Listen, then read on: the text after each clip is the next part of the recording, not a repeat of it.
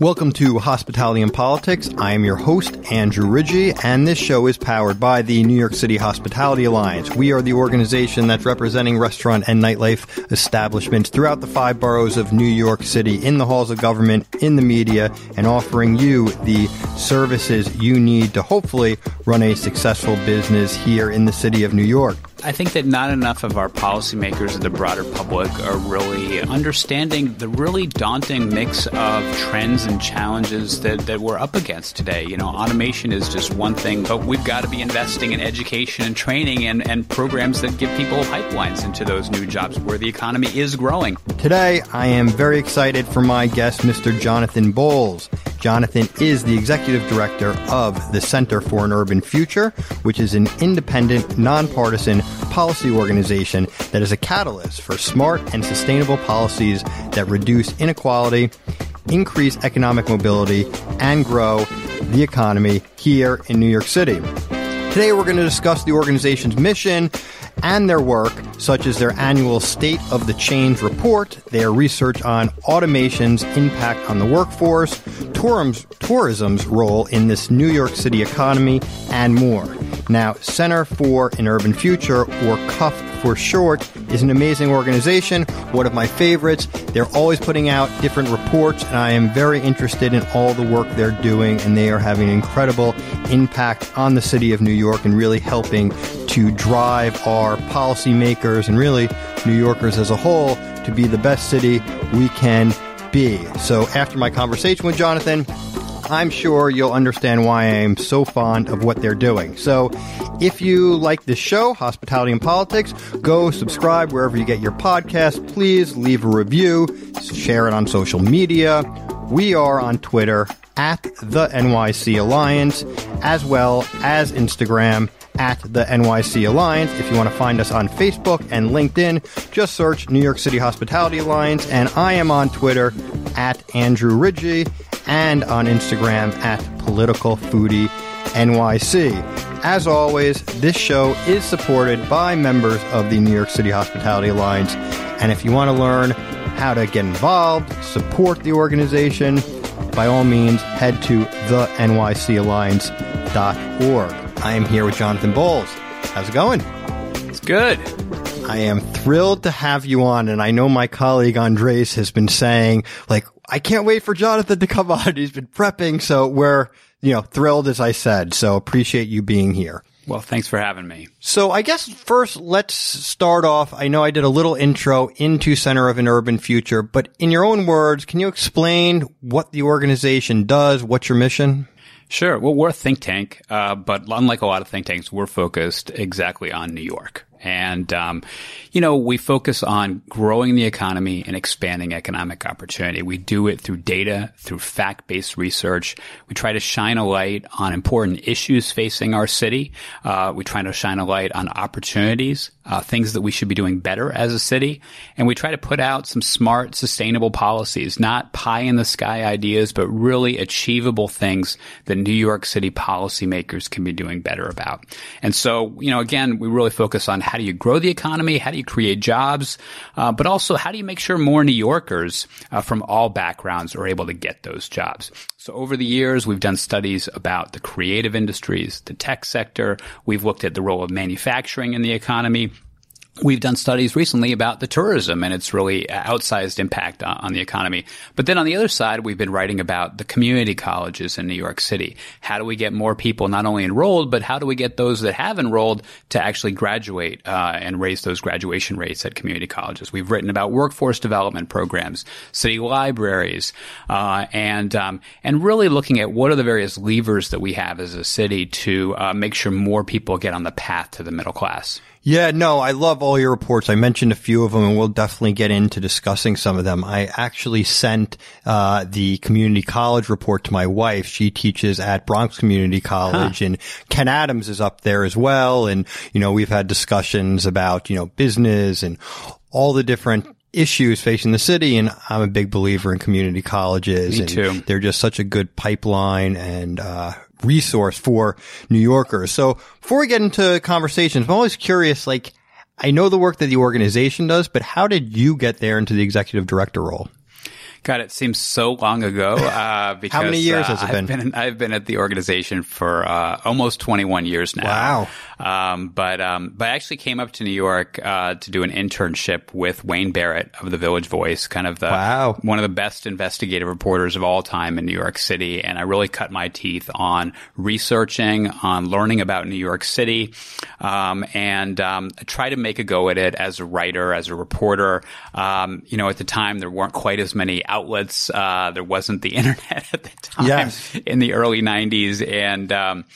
And so I spent some time as a research director for a state senator here in Manhattan, Franz Leichter, who was a maverick and didn't have a lot of power in Albany, but he was known for publishing investigative policy reports about key issues facing New York.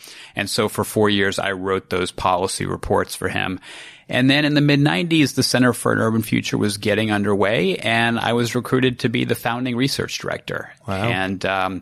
And I was fortunate to have that opportunity, and I've been the executive director for quite a while now. That's great. So I guess it goes without saying, since you've been there so long, that you really enjoy the work. I enjoy the work. I love this city. I love looking at ways to make it even better. I feel the same way, with the New York City Hospitality Alliance. It's a nonprofit organization, and just being out there and knowing that your work is having or hoping to have a beneficial impact on the city as a whole and a direct impact just on, people's lives is clearly a fulfilling type of career. So, let's jump right into some of the reports. So the chain report. So, there's a lot of different types of businesses in the city of New York. I know the mayor's office, and I've heard others have said there's something like 220,000 small businesses in the 5 boroughs. A lot of people talk about the beloved mom and pop businesses, your local cafe, your hardware store. One in my neighborhood on the Upper West Side just shut down that has been beloved for I don't even know how many decades. And then there's the chains. And people have different feelings. I mean, I have nothing against chains. I think there's a lot of great chains out there, but even in Mayor de Blasio's recent press conference, he had really made a clear distinction between the mom and pop businesses and the chains. I know many chains are not operated by corporate. They tend to be franchisees, and they have a big impact on our city. So can you talk a little bit about just the evolution of your annual chains report and just some of the interesting information that you've learned? Absolutely. This is probably one of our more fun reports because we dive into some incredibly meaty policy topics. But every year we publish what we call State of the Chains, and it's been 12 years we've been doing it now, and we basically tally up all of the chain stores that we can identify in New York City, and we track how each of those numbers change year over year. So we can tell you how many Dunkin' Donuts, how many Target, how many Home Depot, how many Starbucks, and on there are, not only citywide, but in each borough. So we're able to really see what the trends are, where we've seen increases, where there are decreases. And we did this about 12 years ago. We started this in part because there was a lot of concern about the mom and pop retail business in New York City. And I think not a lot of people knew exactly what we should be doing. But as the executive director of a research organization, we thought, hey, let's at least ground this debate about mom and pops in some facts, in some data about what we know about chain stores, the explosion of chains. Everybody knew that there was a lot of chains in the city and they were making life tough. We just wanted to stand back and not necessarily do like kind of a report that was, one-sided or the other, but like, let's try to understand how many chains are there? How are they increasing?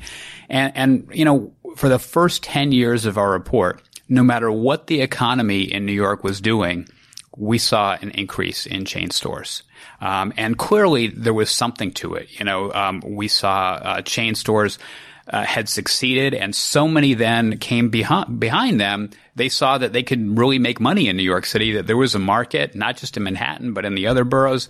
And so there has been a notable increase in chains across the city.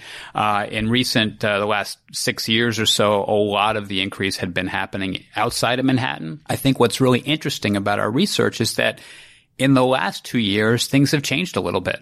And it seems to us like that it's no longer just mom and pops that are struggling amid some of the kind of economic situations and circumstances in New York, But now chains are starting to have some of those issues. And specifically, we're finding that it is the merchandise chains that are struggling the most, that are shutting down stores left and right, stores selling clothing, selling accessories, shoes, perfume, jewelry. These are the things, not surprisingly, that people are starting to order more and more online. You're not necessarily ordering food left and right online, maybe not yet, but you are going to Zappos or Amazon or Macy's and ordering those kind of things online now, and it's affected storefront retail in the city. Obviously, mom and pops are struggling with those same issues around online retail. But interestingly, chains are starting to see setbacks as well. That's interesting. Are there certain types of chains where you've seen the most aggressive growth until it started to plateau or decline? Well, I mean, in the last 5 years or so, I think food has been off the charts growth. Yes. We've always seen that New Yorkers must really like their coffee, because coffee stores in particular, at first it was Starbucks and Dunkin' Donuts, but I think because of the success of those, so many other smaller boutique chains and other somewhat large ones like Tim Hortons came at one point, but so many other coffee joints have really started and grown in New York City. I think there's something about those kind of smaller food or beverage chains because they don't require as much space for every storefront. And so you can be a little flexible. The overhead costs aren't quite as much for rent because they're fairly small. But they've been among the biggest gainers over the years. But really it's like what hasn't been growing when it comes to chains. Yeah.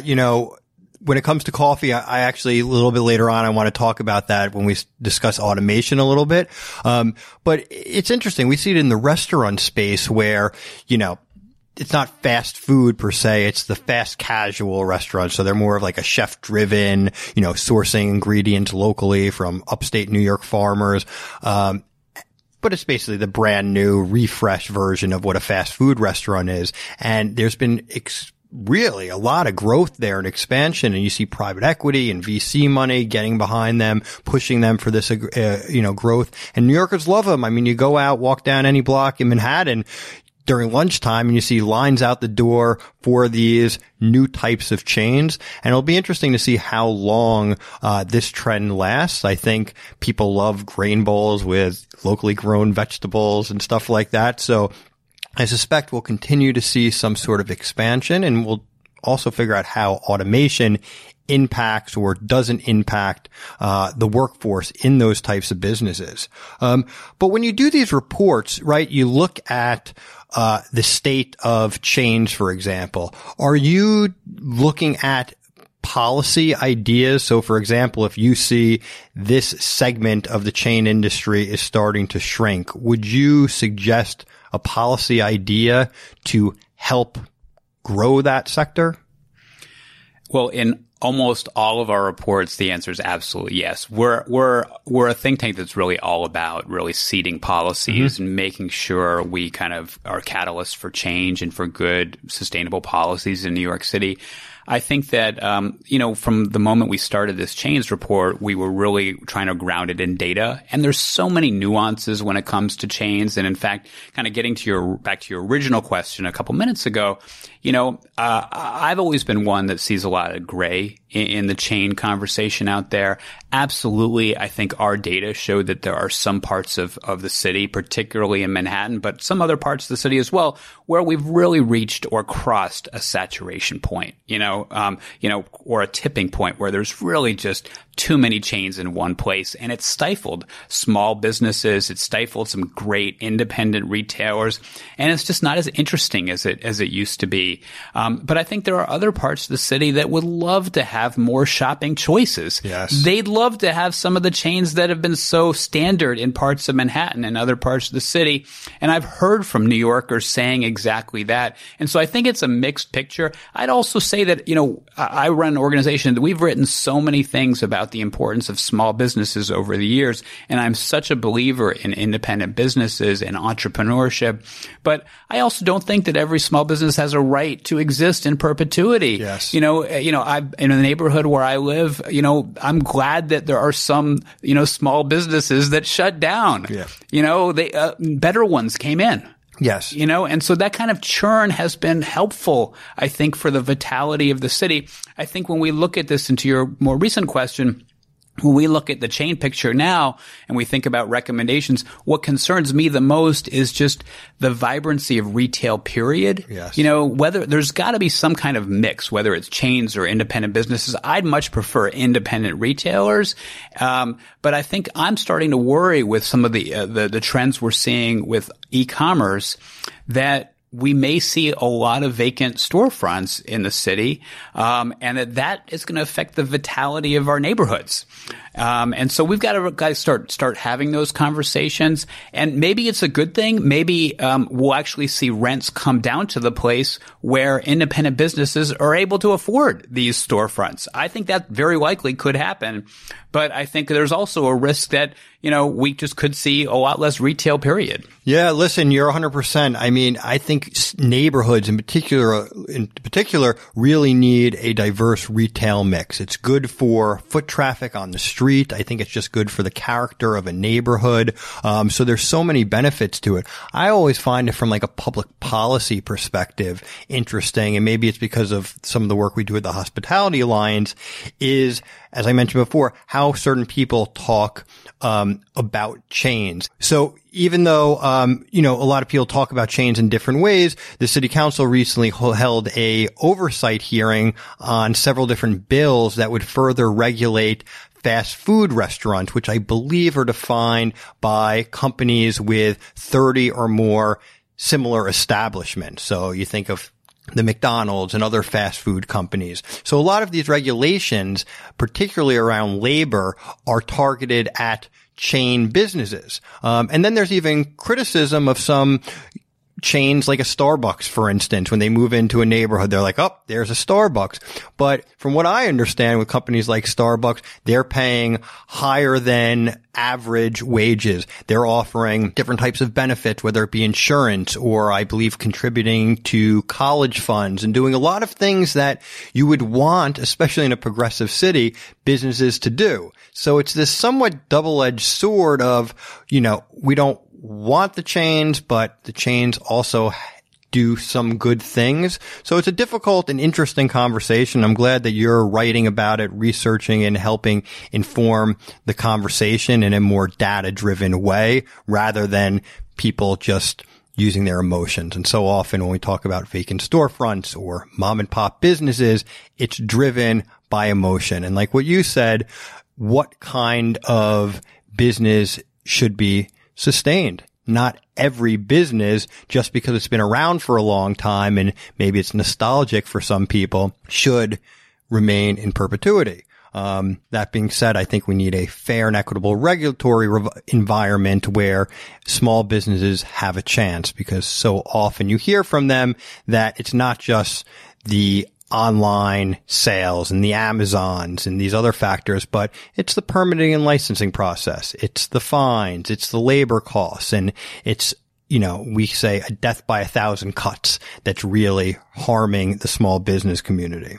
So I mentioned automation before. Was it Matt from your team a few years ago published a report on automation's impact on New York City's workforce. And he actually presented, which was great, by the way, at one of our conferences. And one of the things that he said that stuck with me, it was some stat, upwards of 80% of jobs in New York City's food service industry were subject to automation. It didn't mean that they were going to be automated, but they could.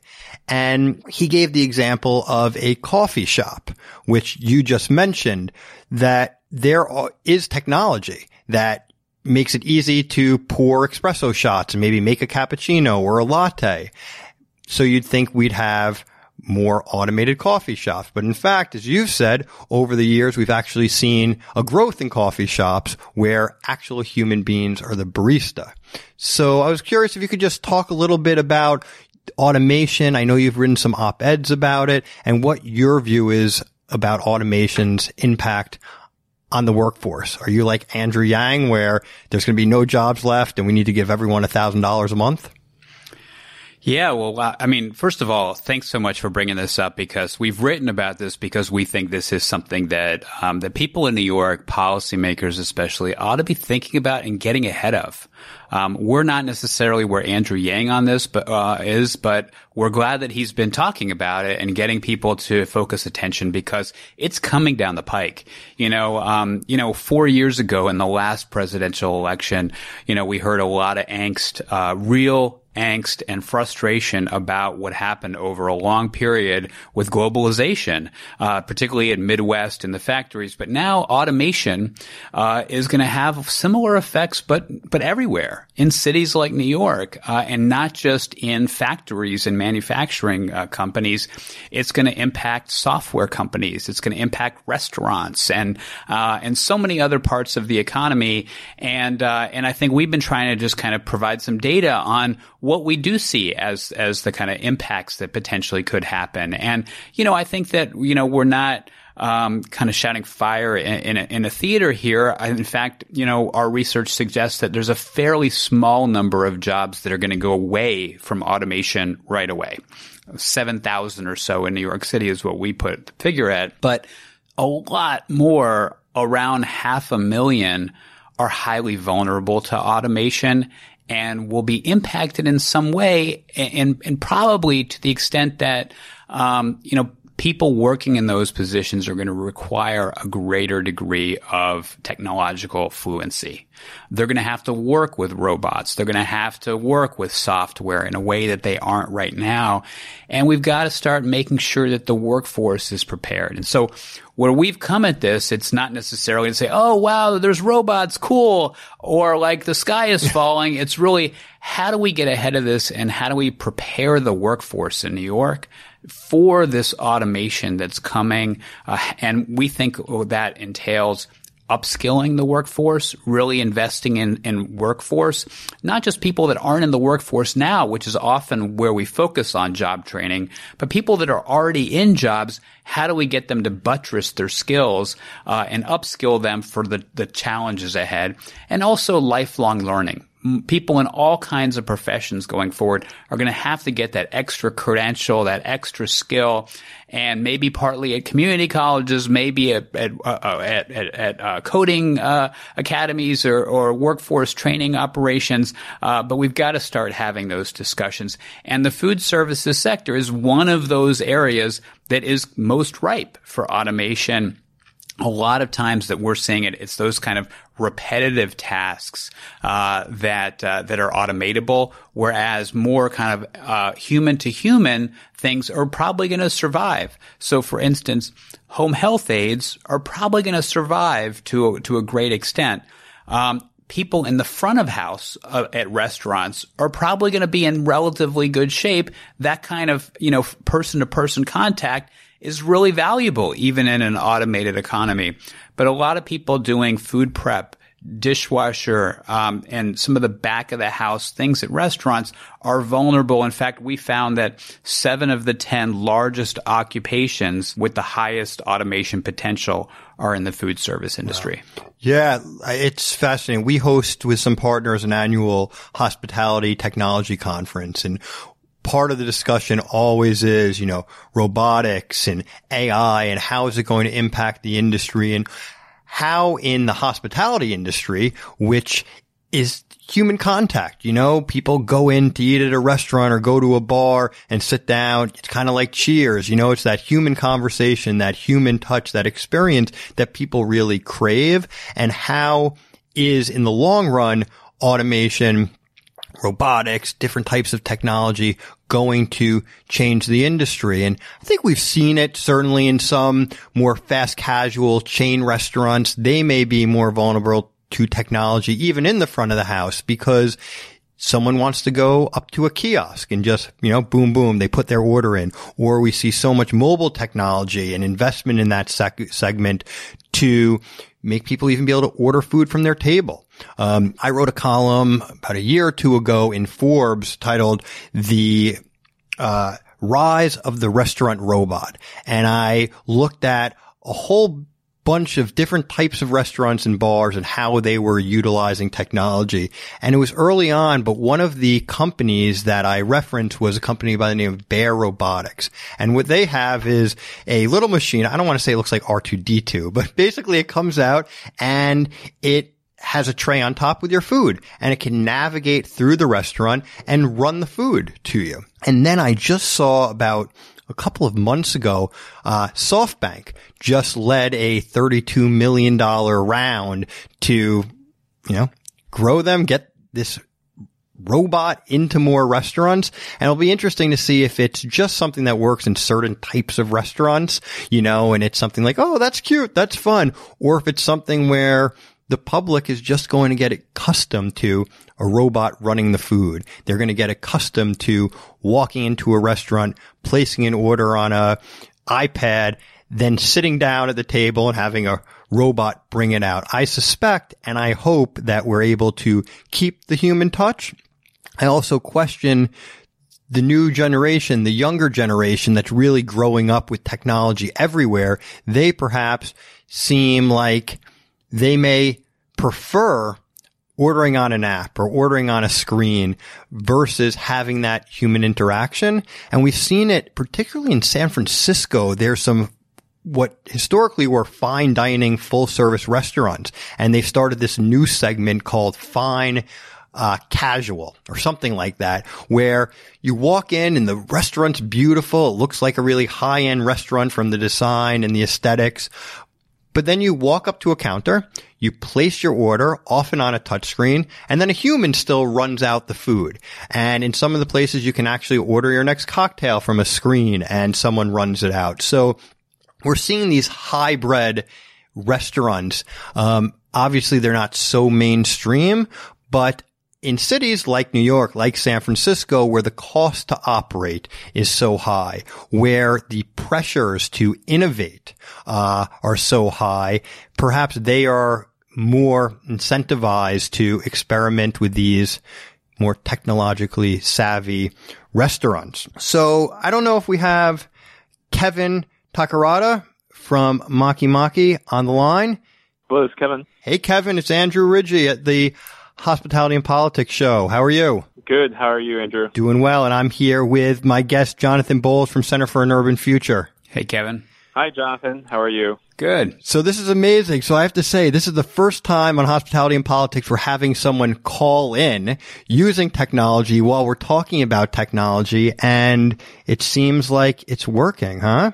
Thank God for technology. Exactly. So by the way, I don't know if I was doing market research or what, but I went to Maki Maki right on 6th Avenue between 55th and 56th Street this afternoon. I had spicy tuna and spicy salmon roll. I didn't get the spicy scallop hand roll, which I usually do, but, did my market research, and it was delicious. Thank you. So listen, Jonathan, his organization, Center for an Urban Future, has put out different reports on how automation is impacting the workforce in the city of New York.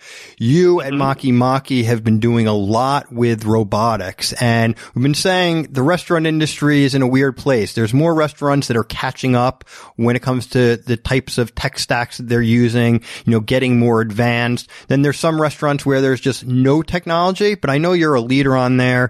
We've been on panels together. Can you tell us a little bit about what kind of robotics you're using and how it's impact, your company?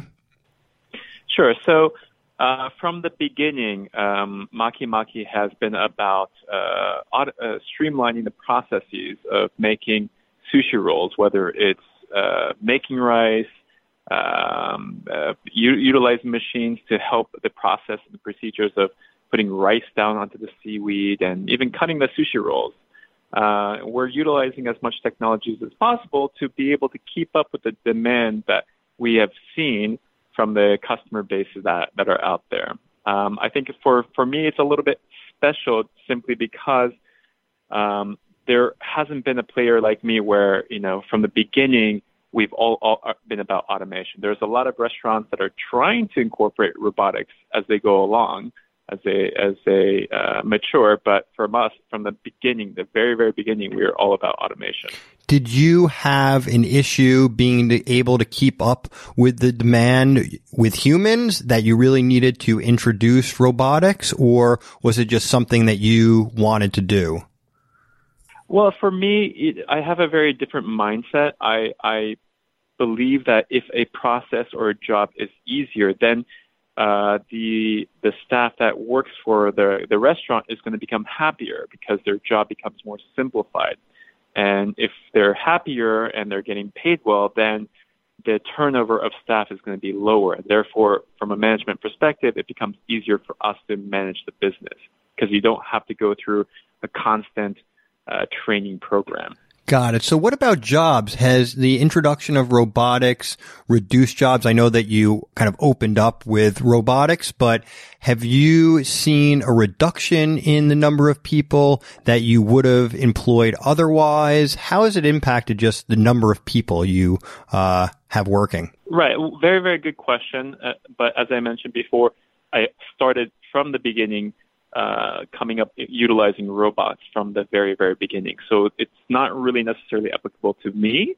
However, I just came back from Miami. I have a family business down in Miami Beach, Florida, and we've been in operation for 32 years.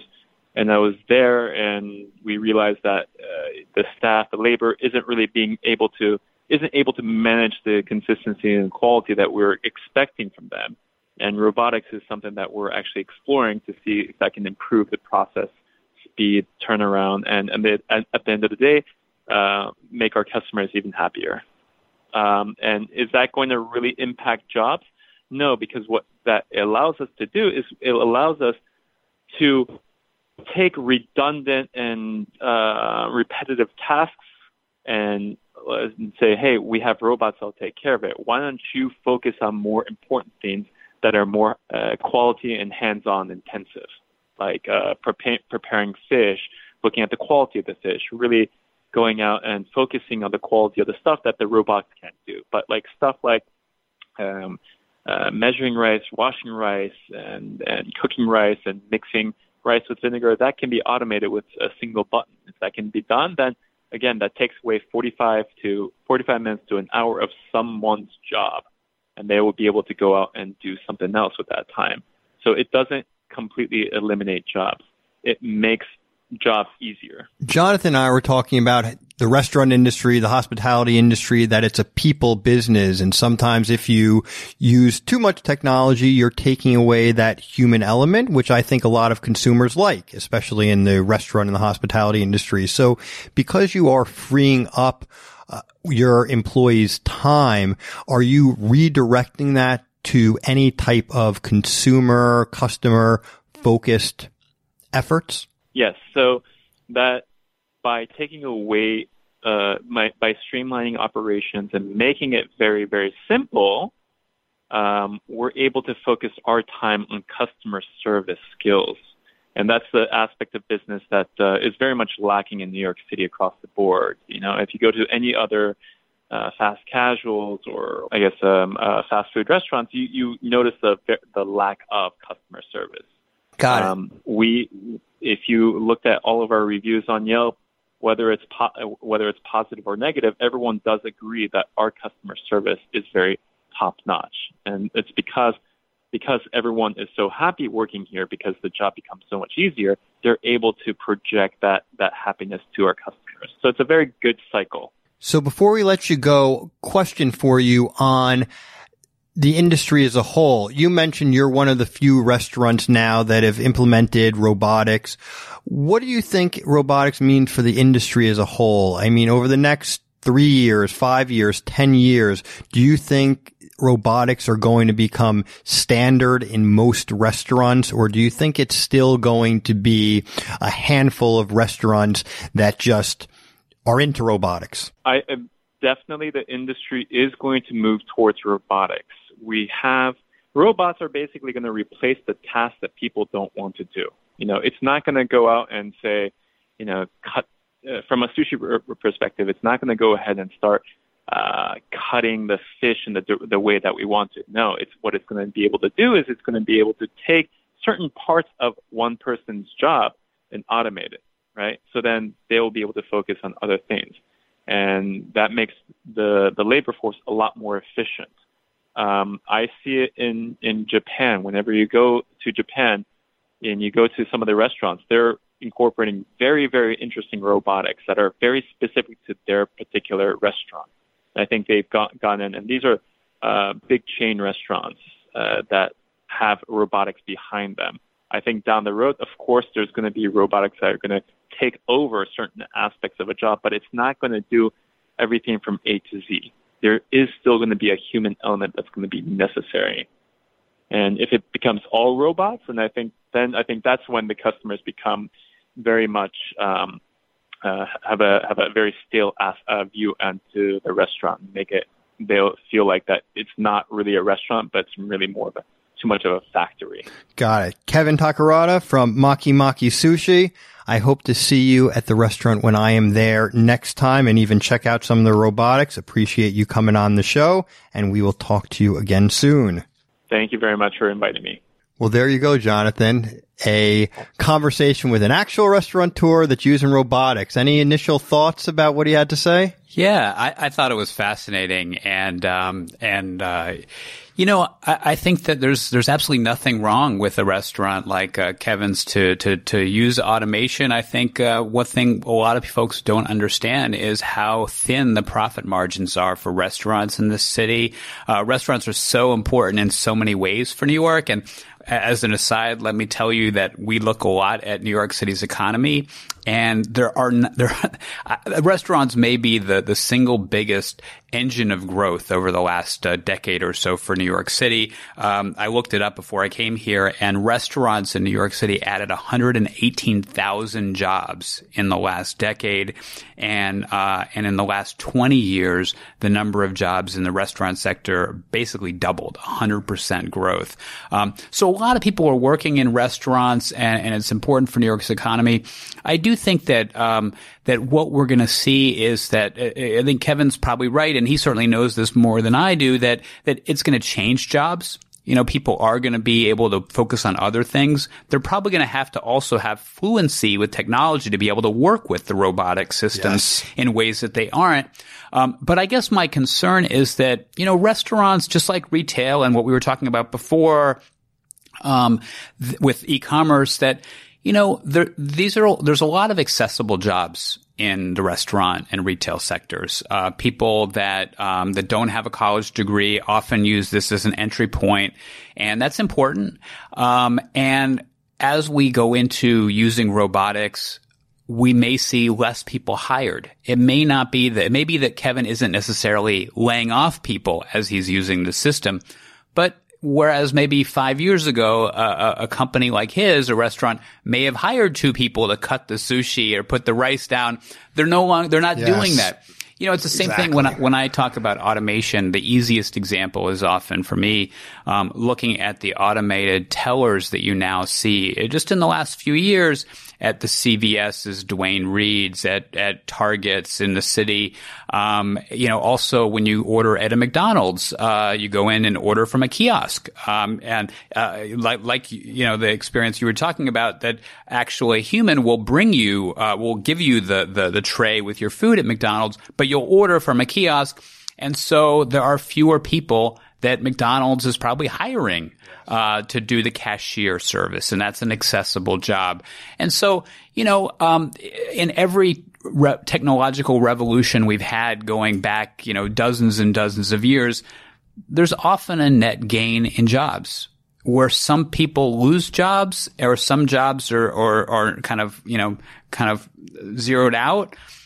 More are created in other areas. And I think that may very well be what's happening with automation, but it may end up being a lot of higher end jobs that require college credentials, require specific sets of skills, require technological fluency. And there's a lot of New Yorkers working in the back of restaurants or as cashiers at retail operations that aren't necessarily going to plug into the new things that are being created. Yeah. Listen, New York City is a foodie city. People have small kitchens. They're running around constantly. They socialize in restaurants and bars. We're going to talk about tourism, which I think has a huge influence on restaurants here in the city as well. And it's really accelerated the growth of number of establishments as well as the number of people that these restaurants employ. We recently have looked at some of the data for full service New York City restaurants, and the past 2 years we've actually seen a decline after, decades plus of growth. And I won't get into now, but I think there's a lot of regulatory pressures, perhaps with some market pressures as well, that are leading to that actual loss of jobs. But I think you're spot on. The types of jobs are going to change, which is a little bit alarming to me, because if you look at the restaurant industry, you mentioned the demographics of who's working. I say it's for people of all walks of life. You can come to the city. You don't even have to speak English. You can find a job in the restaurant industry. When you speak to most restaurant owners or executive chefs or people in a management position, they started off as a dishwasher. Culturally, everyone relates to food that they grew up with, and they're attracted to this industry. And because it allows for people of all walks of life, formerly incarcerated, you name it.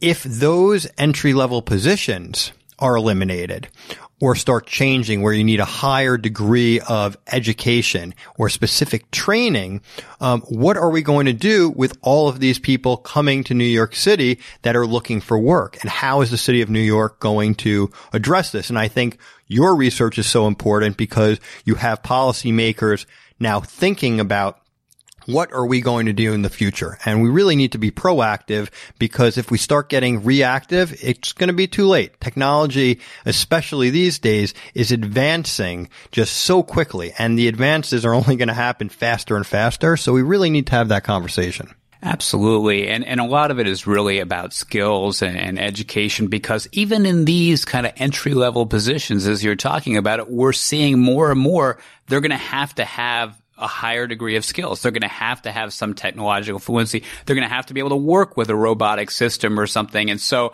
we've got to be making those investments. I just read an article, and it's killing me because I can't remember where it was, but they were talking about, you mentioned pharmacies or places like Target where they have this self-checkout. And one of the issues had been theft, because people swipe the item and it doesn't scan properly, so they get annoyed, so they just toss it in their bag. Or people purposely can go into a store and, take something. So they started disabling the little weight scales that they put on these self-service checkout units.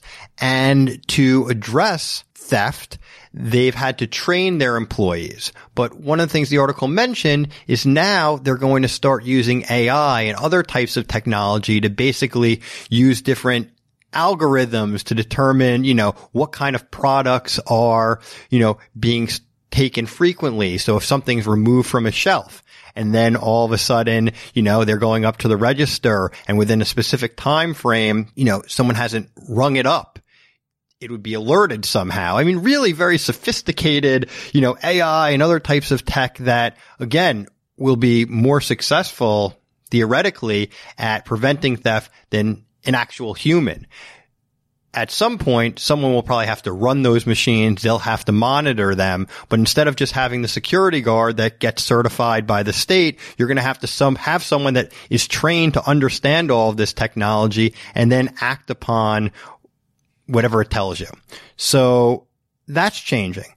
Last thing I want to get to is tourism, because as we said, New York City, and I'm sure you have some numbers, the number of people from around the world that are coming here every year, for us, we love it because they're going and eating in our restaurants, drinking at our bars. But could you talk a little bit about the overall economic impact of tourism on our city?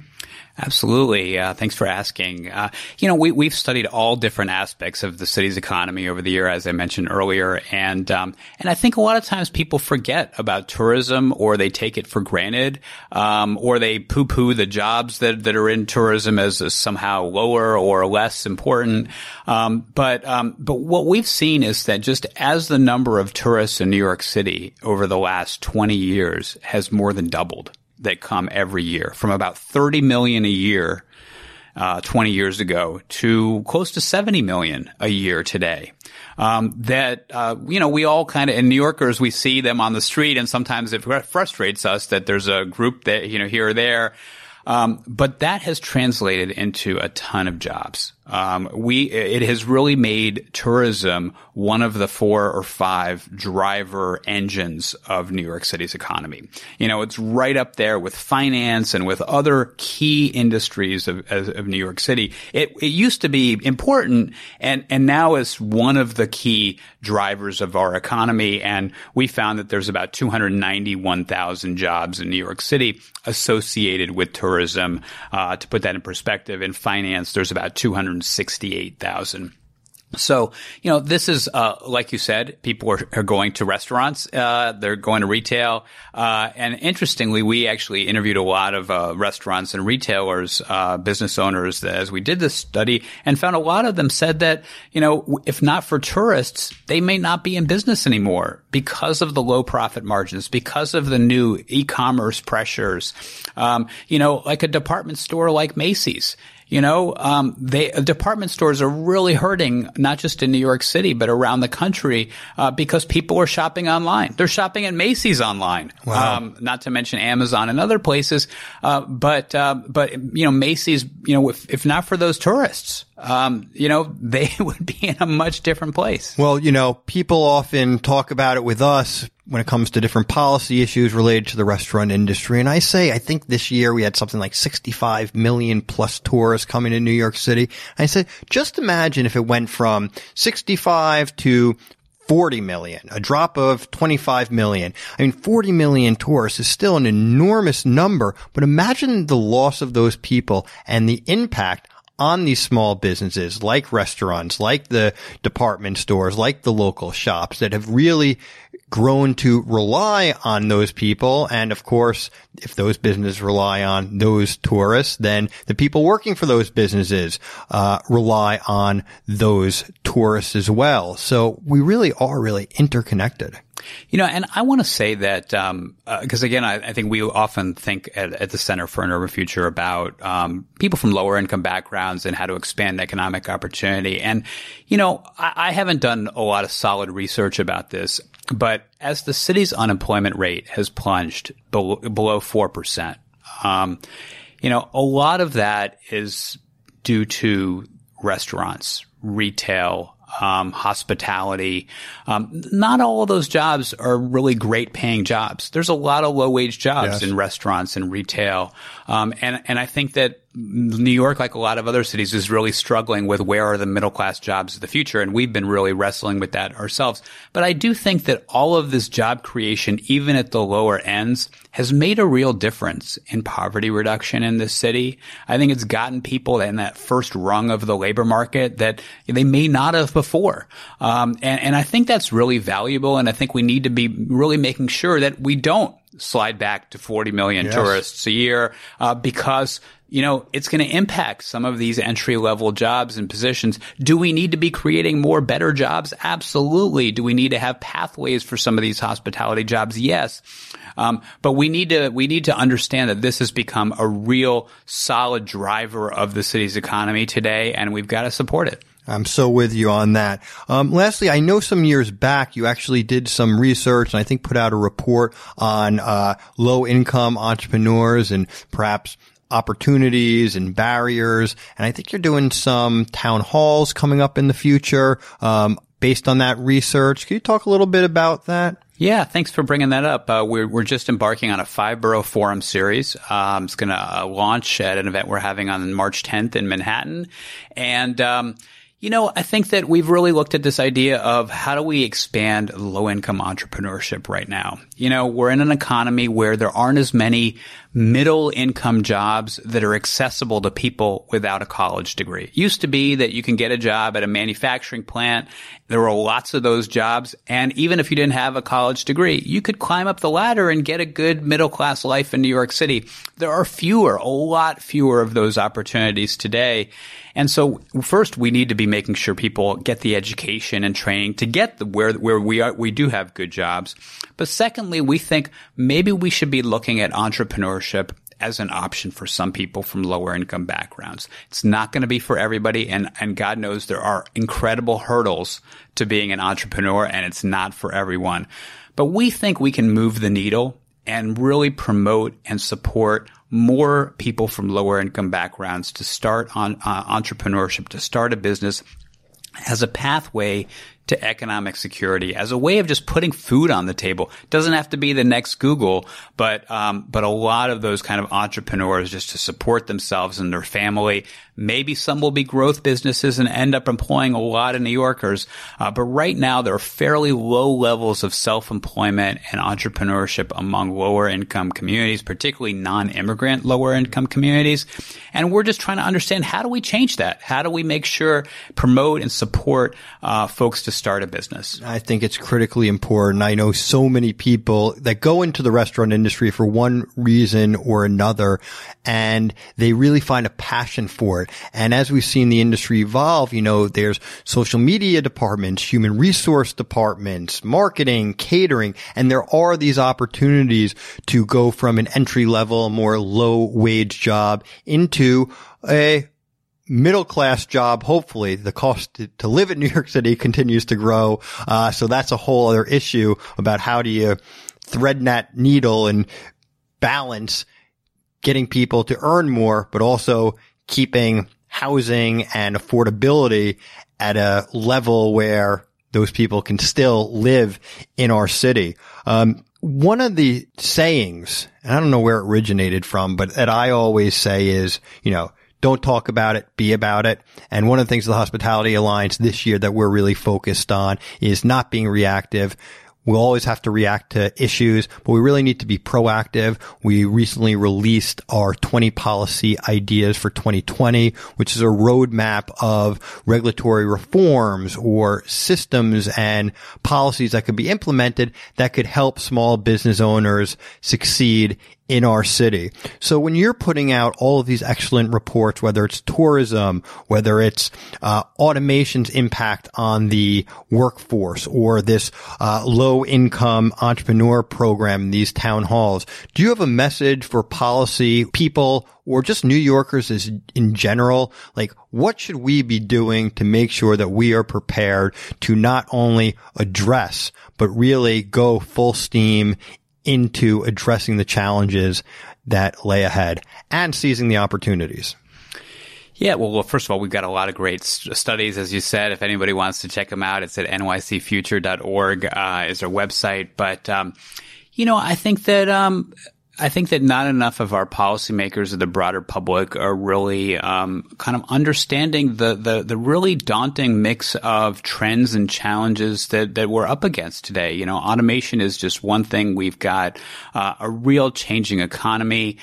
There's really are not that many middle class jobs right now. A college degree is more important than ever. Yet we've got 3.7 million adults in New York City that don't have a college degree. And obviously that leads to other issues. There's a lot of frustration with things like Amazon because a lot of people feel like they had no shot of getting a job like that.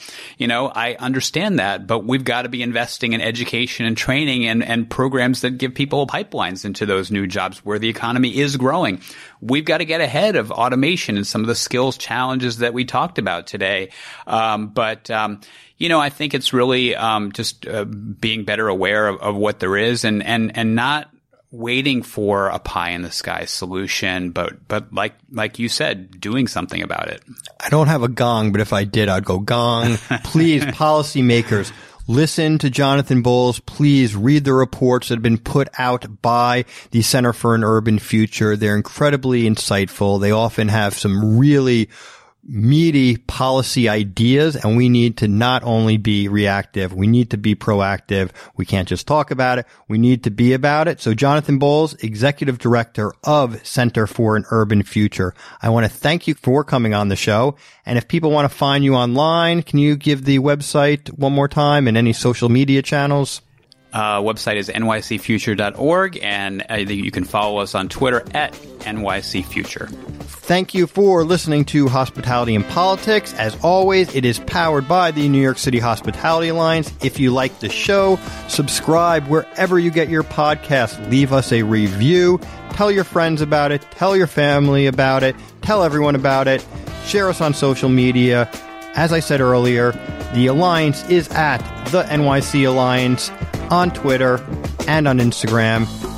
Search New York City Hospitality Alliance if you're on Facebook and LinkedIn, which I think most people are. And you can find me, Andrew Ridgie, at Andrew Ridgie on Twitter, or Political Foodie NYC on Instagram. We at the New York City Hospitality Alliance are constantly fighting for you in the halls of government, making sure that restaurant, bar, nightclub owners have an organization that is speaking to them, serving them, and helping them hopefully be very successful in keeping New York City the restaurant capital of the world, as well as the city that never sleeps. Thank you, everyone, and we will talk to you next time.